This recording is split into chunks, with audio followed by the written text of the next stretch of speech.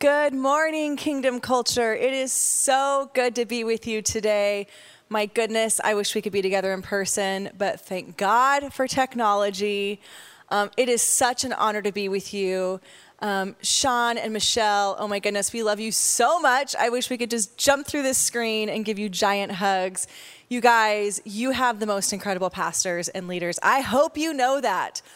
We so admire and respect and love your pastors, and what an honor to get to be with you all this morning. Well, my name is Jennifer, as I was introduced, and my husband and I, Hona, we pastor a church in Los Angeles called Expression 58, and we're also involved in a variety of justice initiatives globally. But my goodness, what a year and a half we've all had, right? I think LA, where we're based, is maybe a little bit like Ottawa. We are just now slowly opening up, just now things beginning to shift. It's been, I think we were one of the first in the States to shut down and one of the last to open. And I know you guys have been going through a similar journey, and I know it's been a hard season. And I know there's also been good things and God doing incredible things. I'm confident of that. But I also know for so many people, it's been such a hard season. Emotionally, financially, relationally, parenting, sweet Jesus, help us all. It's just been hard. And so my prayer over you as a community today is that you would be encouraged and strengthened in the Lord, that you would know that you have family that is standing with you, just believing in what you guys are going after together. And it is such an honor to get to just share this time together this morning. Before I get into my message actually today is called, I Am the Change Agent. I am the change agent. Before we get into that, though, I want to share something I was thinking about. The Lord just put this in my spirit. I've been thinking a lot about this really beautiful moment between Peter and Jesus in the Bible. And you might know the story. It starts earlier in Matthew 26, 31 through 35. And it says, "Then Jesus told them, 'This very night you will fall away on account of me. For it's written, I will strike the shepherd, and the sheep of the flock will be scattered. But after I have risen, I will go ahead of you into Galilee.' And Peter replied, 'Even if all fall away on account of you, I never will.' 'Truly, I tell you,' Jesus answered, 'this very night before the rooster crows, you will disown me 3 times. But Peter declared, 'Even if I have to die with you, I will never disown you.' And all the other disciples said the same." And I've been thinking about this moment. And I think this moment was so genuine, right? Peter had genuinely experienced Jesus. Peter loved Jesus. This wasn't just words. Peter really loved Jesus. And Peter was like, "Jesus, I am for real. I am all in. Jesus, I would never disown you." Right? He'd seen the signs and the wonders and the miracles. He'd experienced Jesus in his boat. He'd watched Jesus heal his mother-in-law. He'd seen so many miracles. He was all in. He was the real deal, right? He was the real deal follower of Jesus. But when I think about this story, what's so interesting is here's Peter in all of his passion, right? "Jesus, I would never disown you. I would never be in a bad place with you, Jesus." But what Peter didn't take into consideration was his own humanity, right? His own humanity. And I feel like this whole past year and a half has been this giant look in the mirror to our own humanity.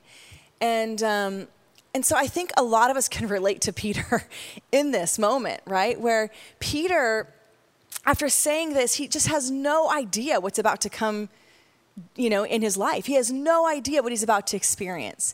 And he just begins to go through trauma after trauma and unexpected and confusing and just all this stuff in a very quick amount of time, right? Jesus is betrayed. Jesus is going through these secret trials, and Jesus is being tortured and beaten. And he's just watching all of this unfold, and he is under so much pressure.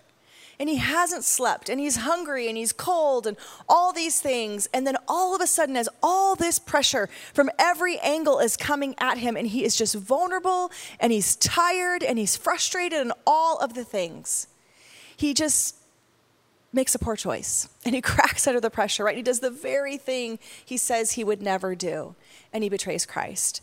And,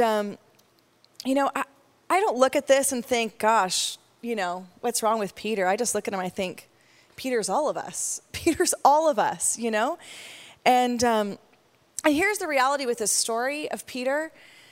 He doesn't walk away from Jesus. He doesn't stop loving Jesus. He doesn't, go off. He's still in the fellowship of believers. He's still showing up. He witnessed the death and the resurrection of Jesus. He's still going through motions, but he was not the same on the inside. He was not the same. And there's this beautiful moment in Scripture, and I wanted just to start here today. This beautiful moment that I love where Jesus comes to Peter, and Jesus has this intimate moment of resetting Peter. He resets him. He restarts him. He deals and heals, deals with and heals that place that is just walked through all of the just like, what in the world just happened to us, right? And he heals Peter and reminds him who he is, and he just lights that fire in him again. You might know the story. It's in John chapter 20, 21. In the moment, Peter's so heartsick and feeling so defeated. And it says, verse 15, when they'd finished eating, well, actually, let me back up. So what happens is Peter goes out on a boat, and he's fishing. There's nothing wrong with fishing, but as we know, Jesus had called him to fish for men, right? So he goes back to what's familiar. He's just in turmoil with life. And, he sees somebody on the shore say, hey, let down your nets. He does. They get all this fish, this familiar. This is his first encounter with Jesus. Same things playing out, and somebody says, it's the Lord. And I love Peter's reaction, because what he does is he just dives into the water and he swims as fast as he can to the shore. He's so dramatic, and I'm here for it. He just dives in and he swims as fast as he can to Jesus when he realizes there's an encounter with Jesus waiting for him. And Jesus is on the shore. He's making breakfast for him, right? He's cooking up some fish. And we'll pick up in John 21:15. It says, when they'd finished eating, Jesus said to Simon Peter, Simon, son of John, do you love me more than these? Yes, Lord, he said. You know that I love you. Jesus said, feed my lambs. Again, Jesus said, Simon, son of John, do you love me? He answered, yes, Lord, you know that I love you. Jesus said, take care of my sheep. The third time he said to him, Simon, son of John, do you love me? Peter was hurt because Jesus asked him the third time, do you love me? He said, Lord, you know all things. You know that I love you. And Jesus said, feed my sheep. Very truly, I tell you, when you were younger, you dressed yourself and went where you wanted. And when you are old, you will stretch out your hands and someone else will dress you and lead you where you do not want to go. And it goes on to say that Jesus, was talking about the kind of death he would actually have. But what happens in this moment is so powerful. It's just so beautiful on the shore of the Sea of Galilee. Jesus asks Peter 3 times, do you love me? Jesus connects from an intimate place. Jesus rekindles that, hey, he rekindles that place of intimacy in Peter. And then he reminds him about the call in his life. He reminds him, this is not the first time Peter's heard this. Peter would go on to be the first pastor of the first church, right? Peter knew that Jesus had already told him, on you, I'm going to build my church. There was a call and a destiny to build the church.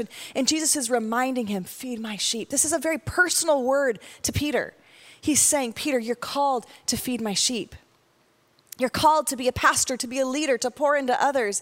And he's so intimately and so personally resetting Peter in this moment.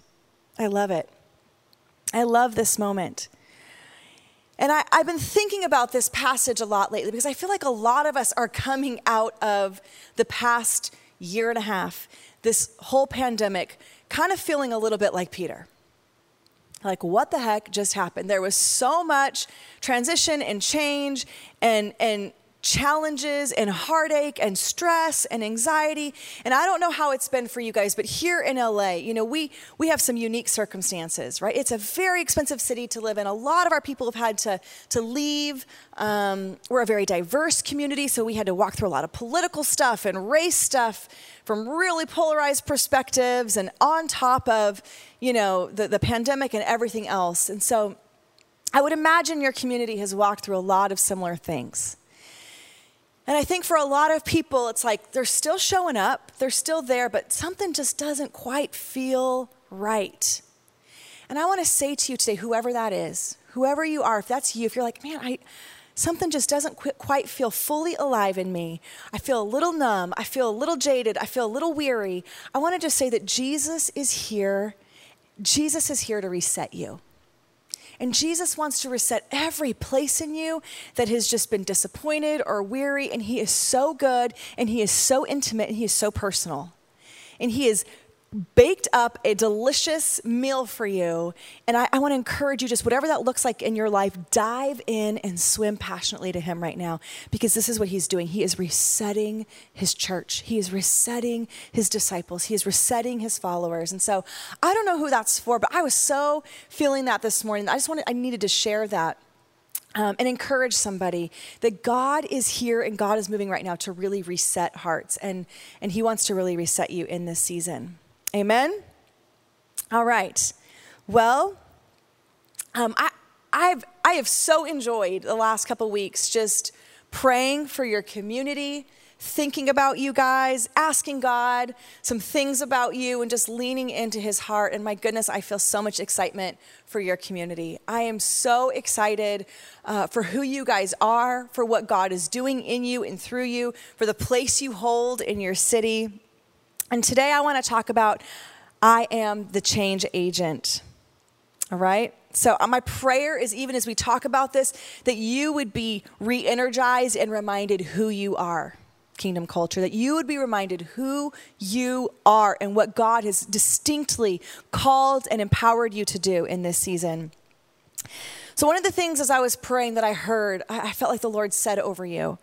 I heard him say, you are positioned to impact Ottawa. Ottawa is positioned to impact Canada, and Canada is positioned to impact the world. You, personally, you, Kingdom Culture, you are positioned, you are divinely positioned to impact Ottawa, Ottawa to impact Canada, and Canada to impact the world. The call on your community, on your family, on your life is so significant. It is so powerful. I just was getting so stirred in my spirit thinking about the reality that you guys are a city on a hill, that you are salt and light, that you are called to be change agents in your environment, that you are called to lead in city transformation. This is who you are. It is in your DNA. It is something you are anointed and called to do. Every place has different graces, and this is something that's so in your wheelhouse and something God has so been divinely bringing you together for. It is not an accident that you're at this church. God has divinely been bringing you together for great impact in your region. You are carriers of Kingdom Culture. And, as I was just thinking and praying, I just kept having this sense in my spirit. You guys are never going to just be an average church. You're not. It's not who you are. You're never just going to be able to be an average kind of just whatever Christian. You guys are called to the wild. You are called to see heaven break in. You are called to see the impossible become possible. You are called to love radically and put the kingdom of God on display.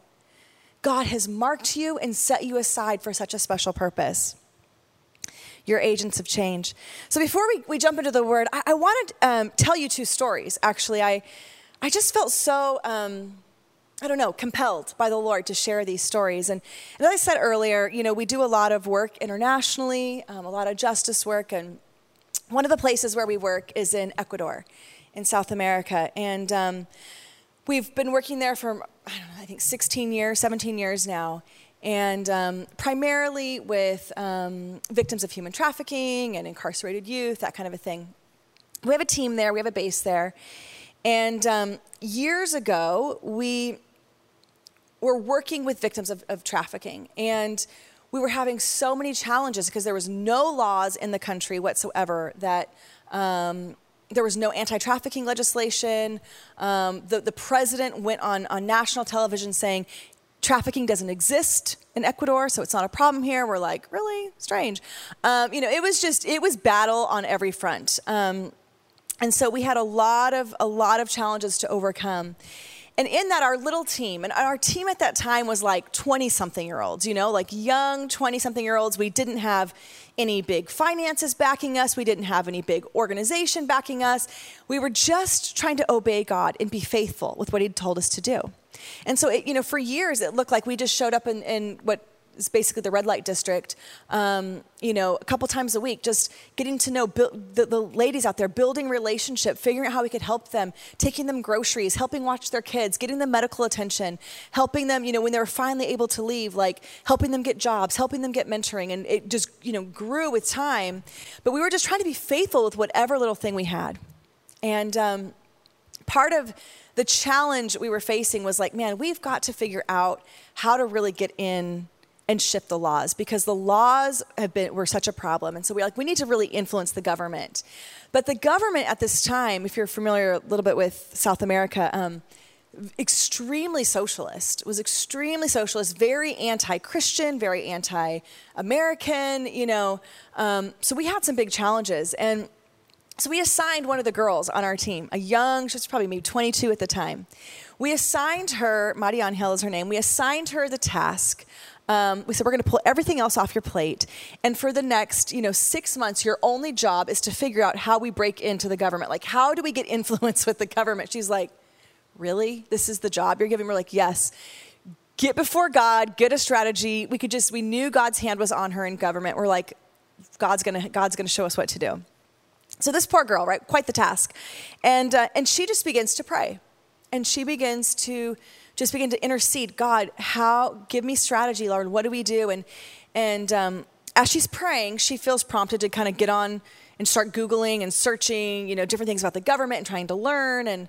And as she's doing this, she stumbles across this webpage that has the personal contact information of the 3 top policymakers in the country. She's like, how am I seeing this? Why is there personal information on this page? She screenshots it, right? And she's like, this is so weird. Instantly, it's deleted. Some little glitch in the system. And never to be found again. But we have the screenshot. So she's like, what do we do? And I'm like, well, if he's giving us contact information, it's because we're supposed to contact them, right? So that was a no-brainer. So she reaches out. She contacts these government officials. They're the ones who are literally writing all the policy in the country. And she reaches out, tells them who we are, what we're about. And one of them responds and says, how did you get my info? I am so intrigued by what you're saying. Meet me tomorrow for coffee. So we're like, yes, okay, great. So she goes in, she meets this person for coffee. And she's trying to talk about trafficking, all this stuff. They're not really interested. But she comes back from the coffee date with a job offer. She's like, this person offered me a job or an interview, and she ended up getting the job. They offered her an interview to come in and interview to be a broadcaster, like an anchor on the socialist government TV station. So random. She's like, what do I do? I'm like, you do it. You do it, right? Be faithful. Like, God's opening this door. Let's go. She's like, this has nothing to do with trafficking. I'm like, it doesn't matter. Like, we're gonna trust God, right? And so she is now a news anchor, for the government TV station. Strange. So she's dealing with all this stuff in there and all this stuff she has to work through.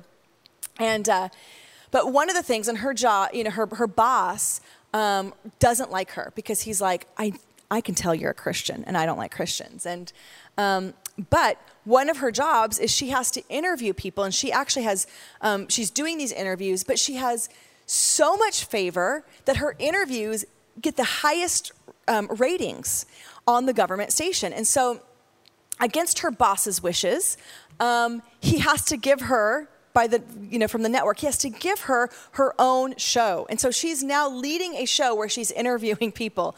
And in these interviews, she's basically, going to people and she's interviewing and saying, like, how did your life get so changed around or whatever? And they're telling their story. And she's not talking about God, but other people are, right? And so it's just this really beautiful show.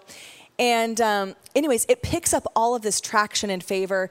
So many people are watching it. And her boss is so mad because he can't fire her.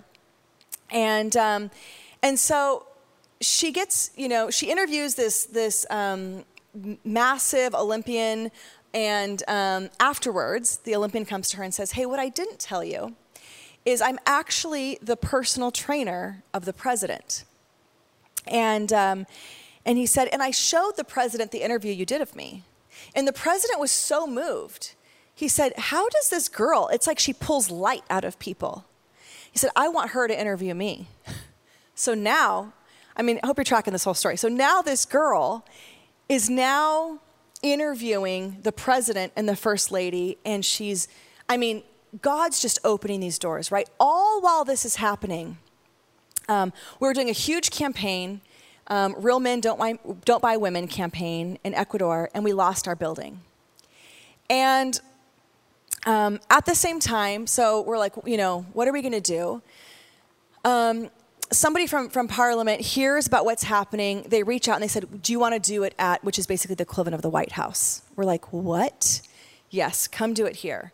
So now her favor and her influence, because she's been faithful in this job she hated, but just being obedient to the Lord, right, is opening up these opportunities. So now we're hosting this big campaign about anti-trafficking in the equivalent of the White House with all these lawmakers there. Well, the government TV station hears about it through Madi Angel, and they decide we need to broadcast this on national television. So now we have the national TV station broadcasting us getting up, and we address the nation for 45 minutes where we are able to talk about trafficking. We're able to talk about, calling the nation to abolition, calling the nation to do something about it. And it literally shifted. I don't even have time to explain to you the dramaticness of what shifted in that country from that moment. Legislation began to change. We were given the opportunity to actually help write the legislation that changed. It became a national conversation. And in a moment, we were able to do what would have taken like decades of work to do to get this, this issue moved forward in a country. I wanted to tell you that story because I think so often, and there's so much that just came out of that's to this day, continuing to come out of that relationship. So often we feel like, what can I do? I'm one person.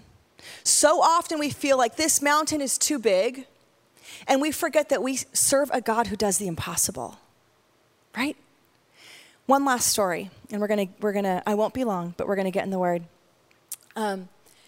This past season during the pandemic, I don't know the vibe there, but here it was so much contention we had churches suing the government, people protesting, and we don't want to, wear masks, and we don't want to all the things, right?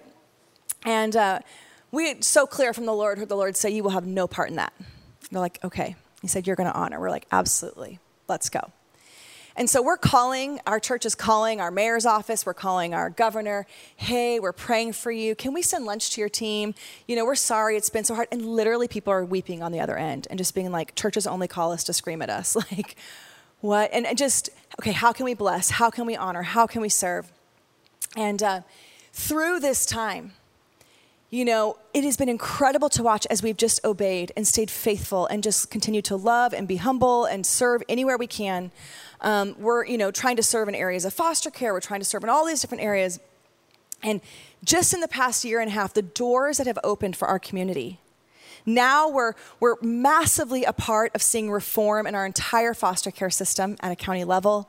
We've created an alliance, a faith-based alliance with Catholics and the Jewish community and Protestants and all different faiths have come together. And we've seen thousands of people rally around and sign up to be foster parents. We've seen solutions come out. We've seen our government saying, you can run camps for foster kids. Just so much favor in that area. Our church has also been invited, and now we're counseling and a part of the cabinet that's helping to shape criminal justice reform in our county, and all these crazy opportunities and transformation that's happening in LA County. And we're finding ourselves in these rooms going, how did we get here? How did we get here? And that's what I want to talk about today. How do we get there? Because here's the word that has been stirring in my heart for you guys. You are positioned to bring massive transformation. You are being so set up by God to see things shift in your region. Social issues, industries, business, education, I'm telling you, this is who you are, and there is such a grace and a favor on you to see real transformation in your region. And I want to just briefly give you some tips, some truths that I hope will be a blessing and an encouragement to you in this journey. Here's the truth, right? Powerlessness is a mentality. It is not your reality. Powerlessness is a mentality. It is not your reality, kingdom culture. So the first thing I want to talk about, the first truth I want to leave with you is I am an ambassador. And I put these in personal statements because I want you to write that in your notes. I am an ambassador. When I think about being an ambassador, if you know the scripture, 2 Corinthians 5, 18 through 20, all this is from God who reconciled us to himself through Christ and gave us the ministry of reconciliation. That God was reconciling the world to himself in Christ, not counting people's sins against them. And he has committed to us the message of reconciliation. Verse 20, we are therefore Christ's ambassadors. As though God were making his appeal through us, we implore you on Christ's behalf, be reconciled to God. Scripture says we have been anointed and called and commissioned to be ambassadors on this planet, right? We carry the kingdom. When I think about an ambassador, I think about authority and I think about culture. All right? And here's the truth. When you think about even the word ambassador, that word was chosen in this context to describe who we are and what we get to do. You know, an ambassador is a diplomatic official of the highest rank, sent by one sovereign state to another. The ambassador represents their homeland, their home country. They have authority, real authority. And so, you know, when you think about this from a Christian perspective, there is no class distinction in Christianity, right? In fact, Ephesians 4 says, that Christ gave the apostles and the prophets and the evangelists and the teachers and the pastors. And many times we think, it's those people's job to do ministry. And that's not what Scripture says. Scripture says it's those people's job to train everybody to do ministry, to do the work of the kingdom, right? It's just those people's job. The real ministers aren't those, that stand behind a pulpit and hold a microphone. We are all the real ministers. We are all sons and daughters of God. We are all salt and light. We are all called to carry the kingdom everywhere we go. We are all ambassadors, right? There's no you get more authority than I. No, Jesus, it's an even playing field at the cross. It's an even playing field. All of us are called to be powerful. All of us are called to walk in kingdom authority and see things shift, right? And so we're all ambassadors for Christ.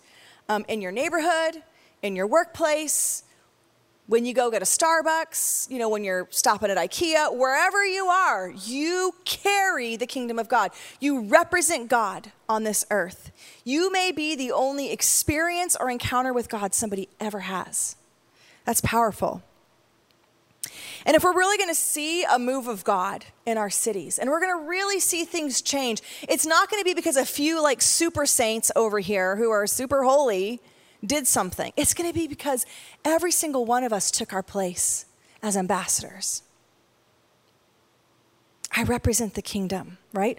And so thinking about that, what are people learning about God through my life? How am I reflecting God to my children, to my in-laws, to my neighbors, to my coworkers? To these people I'm tired of seeing on Zoom every day. How am I reflecting God to them? I'm an ambassador of his kingdom. And I mentioned this earlier, but sometimes we feel powerless to bring change. And the reality is our feelings are deceiving, because the truth is we are so powerful. You are so powerful. It's not just for those who, they really have it together. They read their Bible all the time. No, the veil has been torn. There is nothing between you and God. You have access to everything in the kingdom. You are powerful. You know, when I think about ambassadors, there's a couple things I think about. One, ambassadors, you know, were directly appointed by the king or the emperor, right? They've been chosen to do this. They have authority. Ambassadors aren't elected. It doesn't matter what anybody else's opinion was. Ambassadors are chosen by the king and positioned, just like you and I. It doesn't matter what your past says. It doesn't matter what the enemy would like to read out about your life. It doesn't matter what you think about yourself. The reality is God has chosen you and appointed you to powerfully carry his kingdom into this world. God is backing you. He's for you. His promises are true for you, not just other people. If he says he's good for you, right? He's chosen you. Ambassadors are also empowered to do business on behalf of the kingdom they represent, the government they represent. They're empowered to do business. Wouldn't it be weird if you went to your job tomorrow and you told your boss, hey, could you go do my job for me? Your boss would be like, right? Like, you're empowered to do it. I feel like so many times this is how we approach God. We're like, God, this place is a mess. You better fix it. God, these people are jacked up. Like, you better fix this mess, God. There's so much oppression here. And God's like, you go set the oppressed free, right? You release healing to them. You go bring peace to them. And we're like, what? No, God, I can't. I'm what? We start kind of doing this number, right? And we forget the reality that it doesn't matter what you feel. It doesn't matter what your circumstances look like. God has empowered you. We are powerful people in the kingdom. We are agents of change. We are ambassadors for the kingdom. We have real authority to see things shift. Real authority. You know, ambassadors operate under the laws of their sending nation. Right? They operate under the laws of their homeland. That, in fact, they carry the culture and the laws of their homeland. That means wherever they go, they're not under the jurisdiction or the laws of the new place they're in. They're under the laws of their homeland. If we really understood that the laws of the kingdom, the principles of the kingdom are far greater than what we're seeing in the natural, right? So you can actually suspend natural law and release the kingdom because we are under a greater law. We are under, so if God says, you know, I want to release peace in this room and there's chaos, you're under a greater law and you can release the peace in the room. You have a real authority to do it. You're not bound to what everybody else is under. You're not bound to the same chaos in the room. You operate, you're like a mobile embassy everywhere you go. You operate and you carry the culture of heaven. You carry Jesus' culture and you have real authority to release it in the room around you. You know, speaking of culture, you know, the kingdom of God has a culture. I mean, I love that this is the namesake of your church. The kingdom of God has a culture.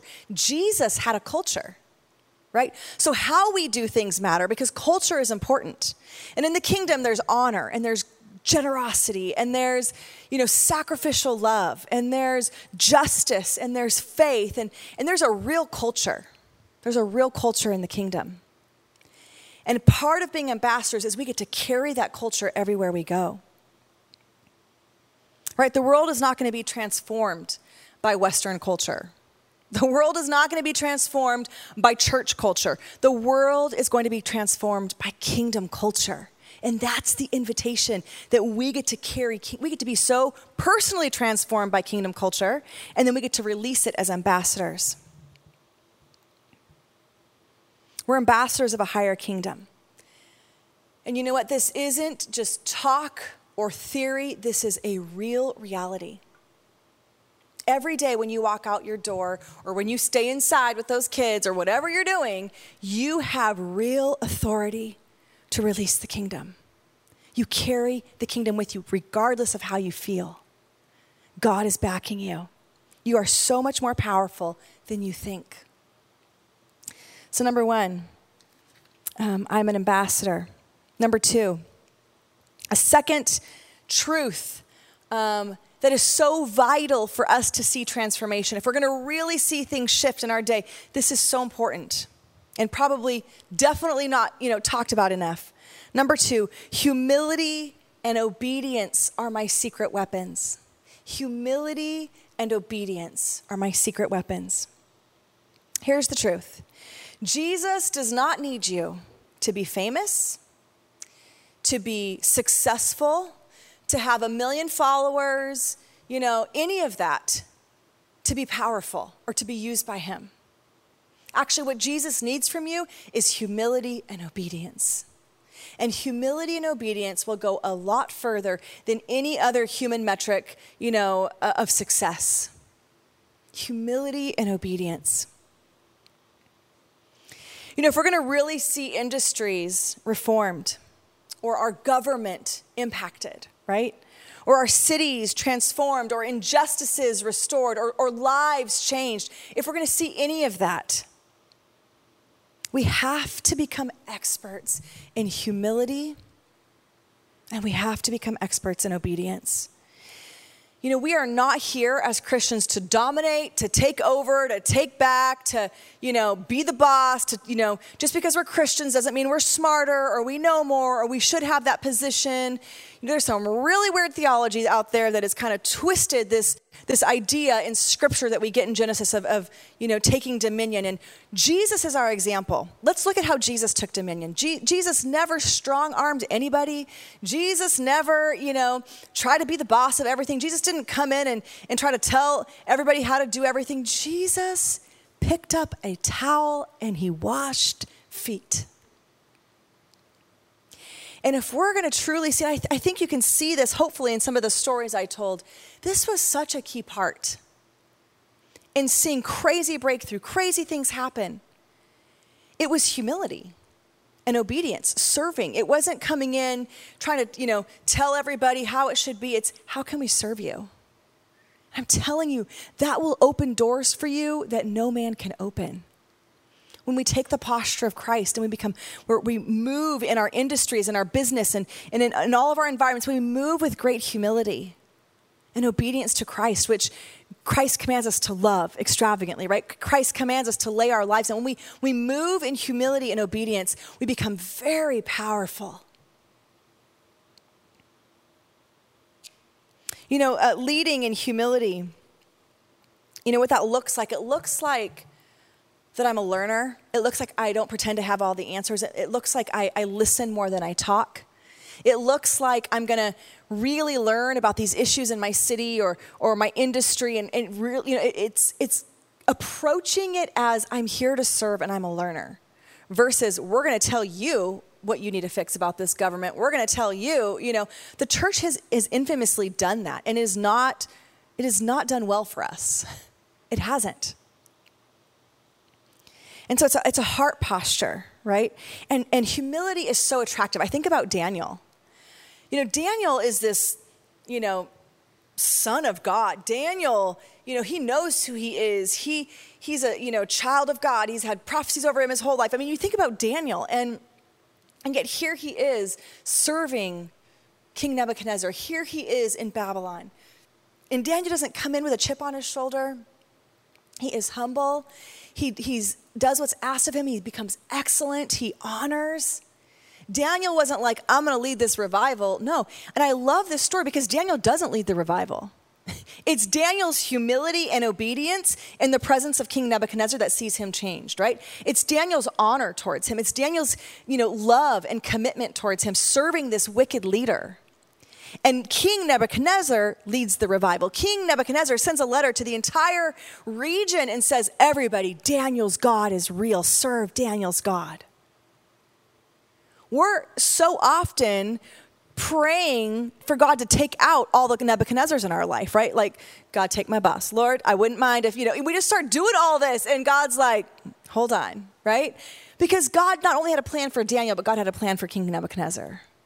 And there are people that God has positioned around you that may be hard, but I'm telling you, you are divinely positioned to impact. You are divinely positioned to release kingdom. You are divinely positioned to influence.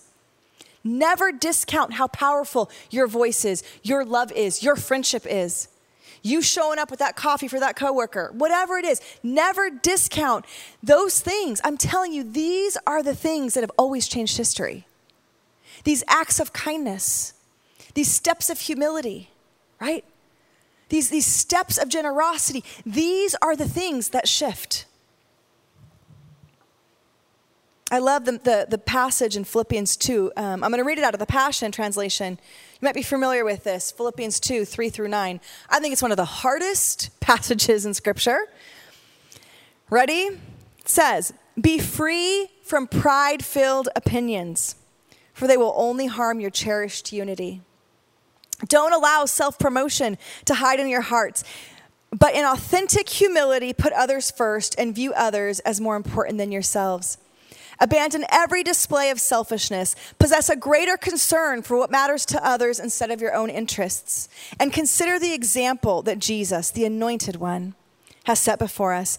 Let his mindset become your motivation. He existed in the form of God, yet he gave no thought to seizing equality with God as his supreme prize. Instead, he emptied himself of his outward glory by reducing himself to the form of a lowly servant. He became human. He humbled himself and became vulnerable, choosing to be revealed as a man, and was obedient. He was a perfect example, even in his death, a criminal's death by crucifixion. Because of that obedience, listen to this, God exalted him and multiplied his greatness. He has now been given the greatest of all names." I love this. We are told in Scripture, imitate Christ. Do what Jesus did. Jesus having every authority, every reason to be like, yo, I'm God, right? Every reason to be like, you should be serving me. I clearly know more than you. I created you, right? Like he had every reason to do that, and he didn't. It says that he made himself low, taking the form of a servant. He emptied himself. He considered others better than him. That is hard in this day and age. That is hard. And it says because he chose the path of humility, right? Where culture tells us, climb the ladder, self-promote. They got to know your name. You've got to make sure you get the credit. This is what culture is telling us. Up, up, up. Push yourself up. And what Scripture tells us is actually, do like Jesus and get low. And what happens, I love that in verse 9, it says that God, because he did that, God exalted him to the highest place and multiplied his greatness. Wow. Let me tell you, God promoting you is always better than you promoting yourself, right? Because whatever you promote yourself into, you have to sustain yourself there, and that's no fun. But when God promotes you, and I'm telling you, this is what he does. This is who he is. God is for you. He is not a liar. He is not unfaithful. He is good and he is just. And he sees your efforts. He sees your love and your sacrifice. And when we pour out in humility and we pour out in obedience, we become a giant target for God to show up and say, I'm gonna lift this one up. I'm gonna exalt this one. I'm gonna pour out here. I'm telling you, it is so beautiful. It is so beautiful. It takes a lot of courage and a lot of humility in a society that's telling us, right? Live your own truth. You do you, boo, whatever. Like in a culture that's telling us to, speak your own truth, be your own person, do what you want, like constantly feeding that to us to say, hold on. Am I really surrendered to Christ? Because this is not about me. It's about Christ, right? Christ's dream. And as we choose that, and it's not easy, and I'm not pretending to say that it is, but when we choose the path of humility, I'm telling you, that is where the power is. That is where the power is. And the world is hungry to see powerful Christians. The world is hungry to see people who aren't just talk, who aren't just religious games in motion, who aren't just, political, but throw a religious bow on it. They are hungry to see Jesus of Nazareth. They are hungry to see true ambassadors of the kingdom. And that is who you are. That is who you are. And you're changing the game and you're changing the narrative as you are loving radically.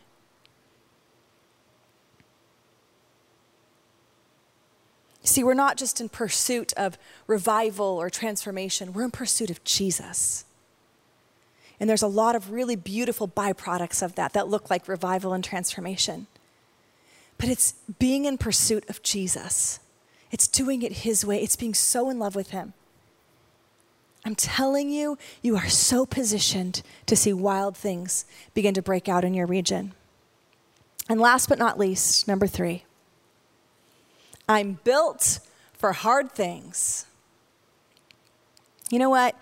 The enemy is an expert in trying to convince us that we're not enough, that we don't have enough, that we're not rich enough, that we're not connected enough, that we're not fit enough, that we're not single enough, that we're not married enough, that we're not male enough, that we're not female enough, that whatever, fill in the blanks. The enemy would love to convince you that you're not right for the job, convince you that God doesn't really choose you or that you don't have what it takes. And I want to tell you, he can do nothing but lie. Because the enemy is terrified of who you are. He is terrified of the authority that you carry, that you've already been given. He can't have it, and he's terrified. Right? You know, we can sit and wonder, well, what can I do about human trafficking? You know, I'm just one person. Or what can I do about the housing crisis? Or what can I do about bad legislation?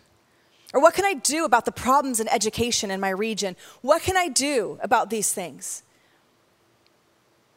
And the enemy would love to tell you nothing. You can do nothing. You're one person. And I'm telling you, and you need to get this deep in your spirit today. God plus you is always enough. God plus you wins every single time. God plus you destroys the scale and you win every single time. You know, one of my favorite Peloton instructors, Jess Sims, any other Peloton users out there? Jess Sims says, you're built for hard things. You're built for hard things. And that's true. I can do all things through Christ who gives me strength. That is the truth. We are designed in the image of an all-powerful God. Right? A God whose love is long enduring. A God who is gracious and merciful. We are built in his image.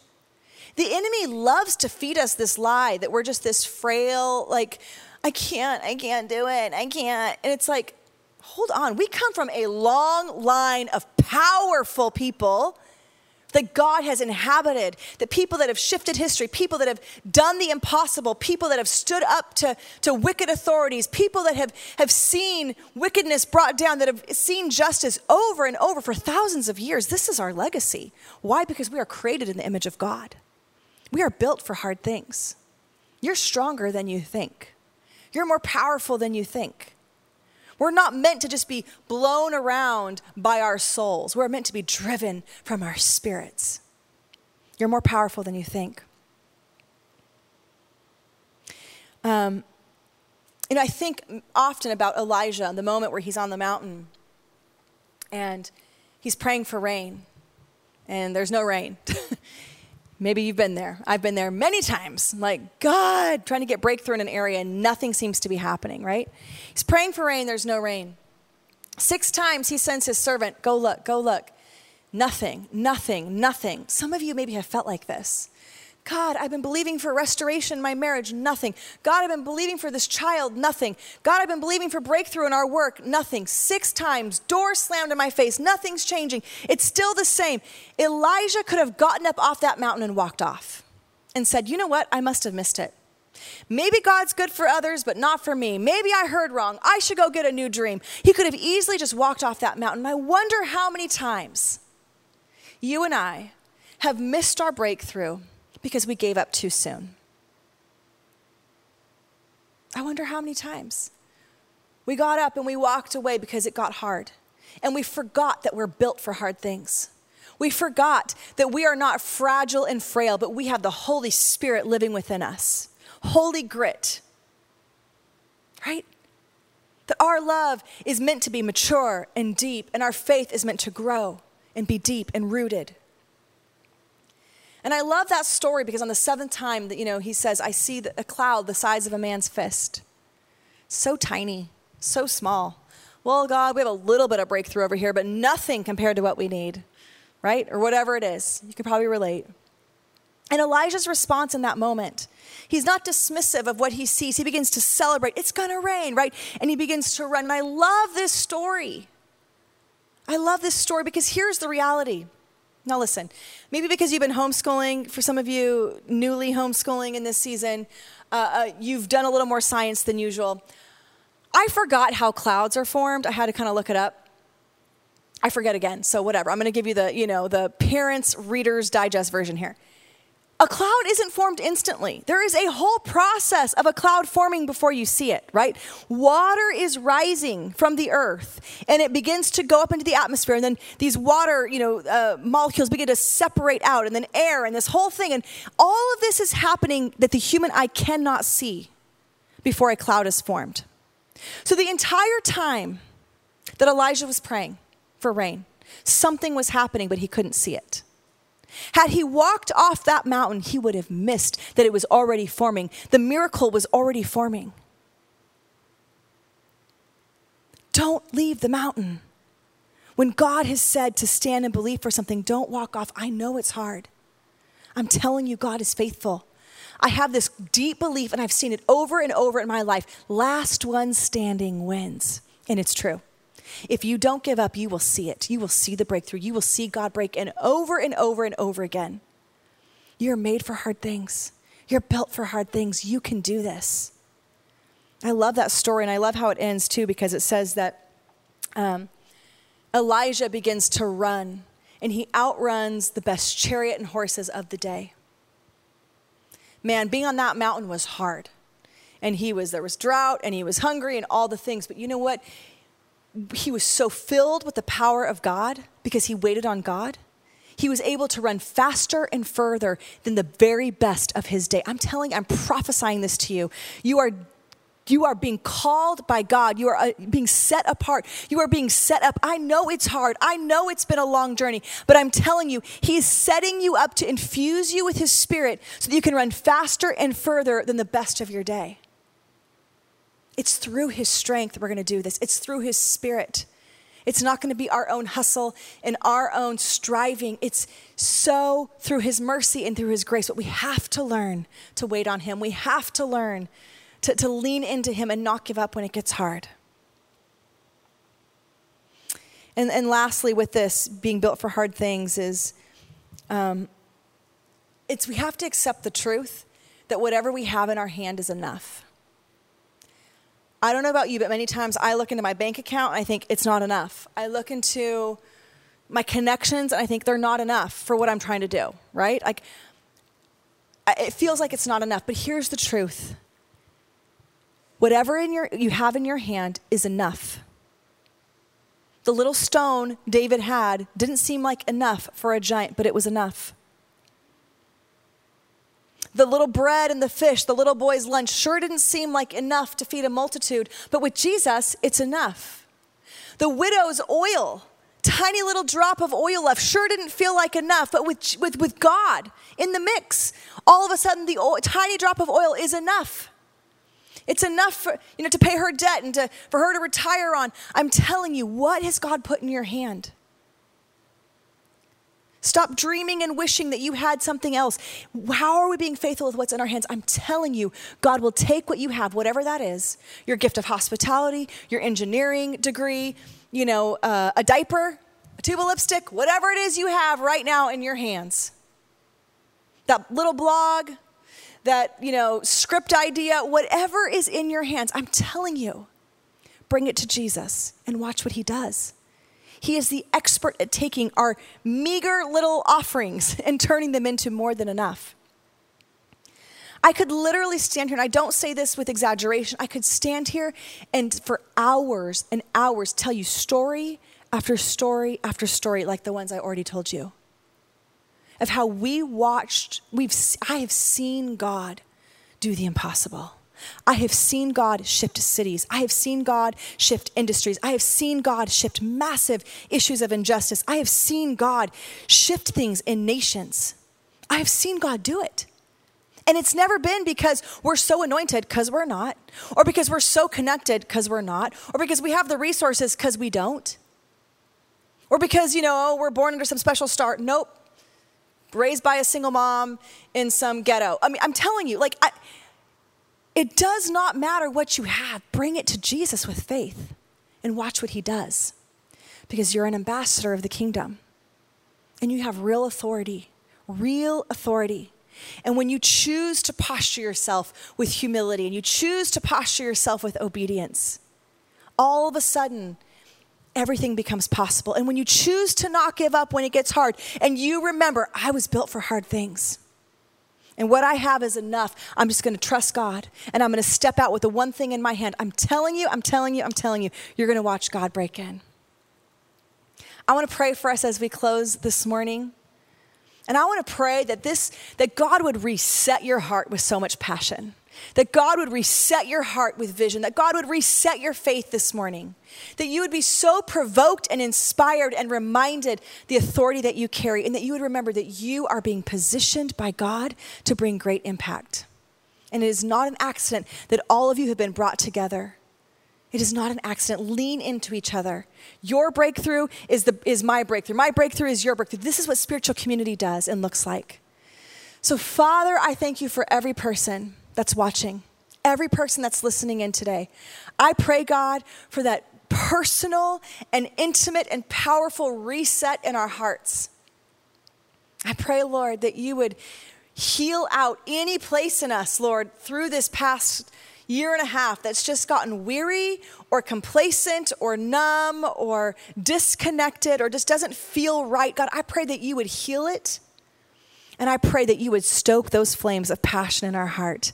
I pray that you would remind us that we are agents of change, that you would remind us that we're powerful, God, that you would remind us that it is not an accident that we're at this church, and it's not an accident that we're in this city, and it's not an accident, God, that you have brought us together for a great purpose. I pray, Lord, for passion and faith to be stirred in us. I pray for that holy grit to hang on and to keep trusting and to keep pressing in, even when we don't see the answer right away. Father, I thank you so much for this amazing community. I thank you, God, that you have called them to bring great impact and transformation. I thank you that they are called to be leaders in their city, leaders in city transformation.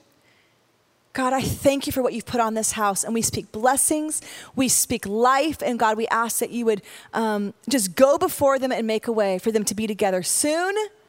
God, I just pray over their kids, their families, Lord, right now, just blessing and covering over everyone. In Jesus' name, amen, amen. It is so good to be with you today. God bless you. Have an amazing week, you guys. Thank you.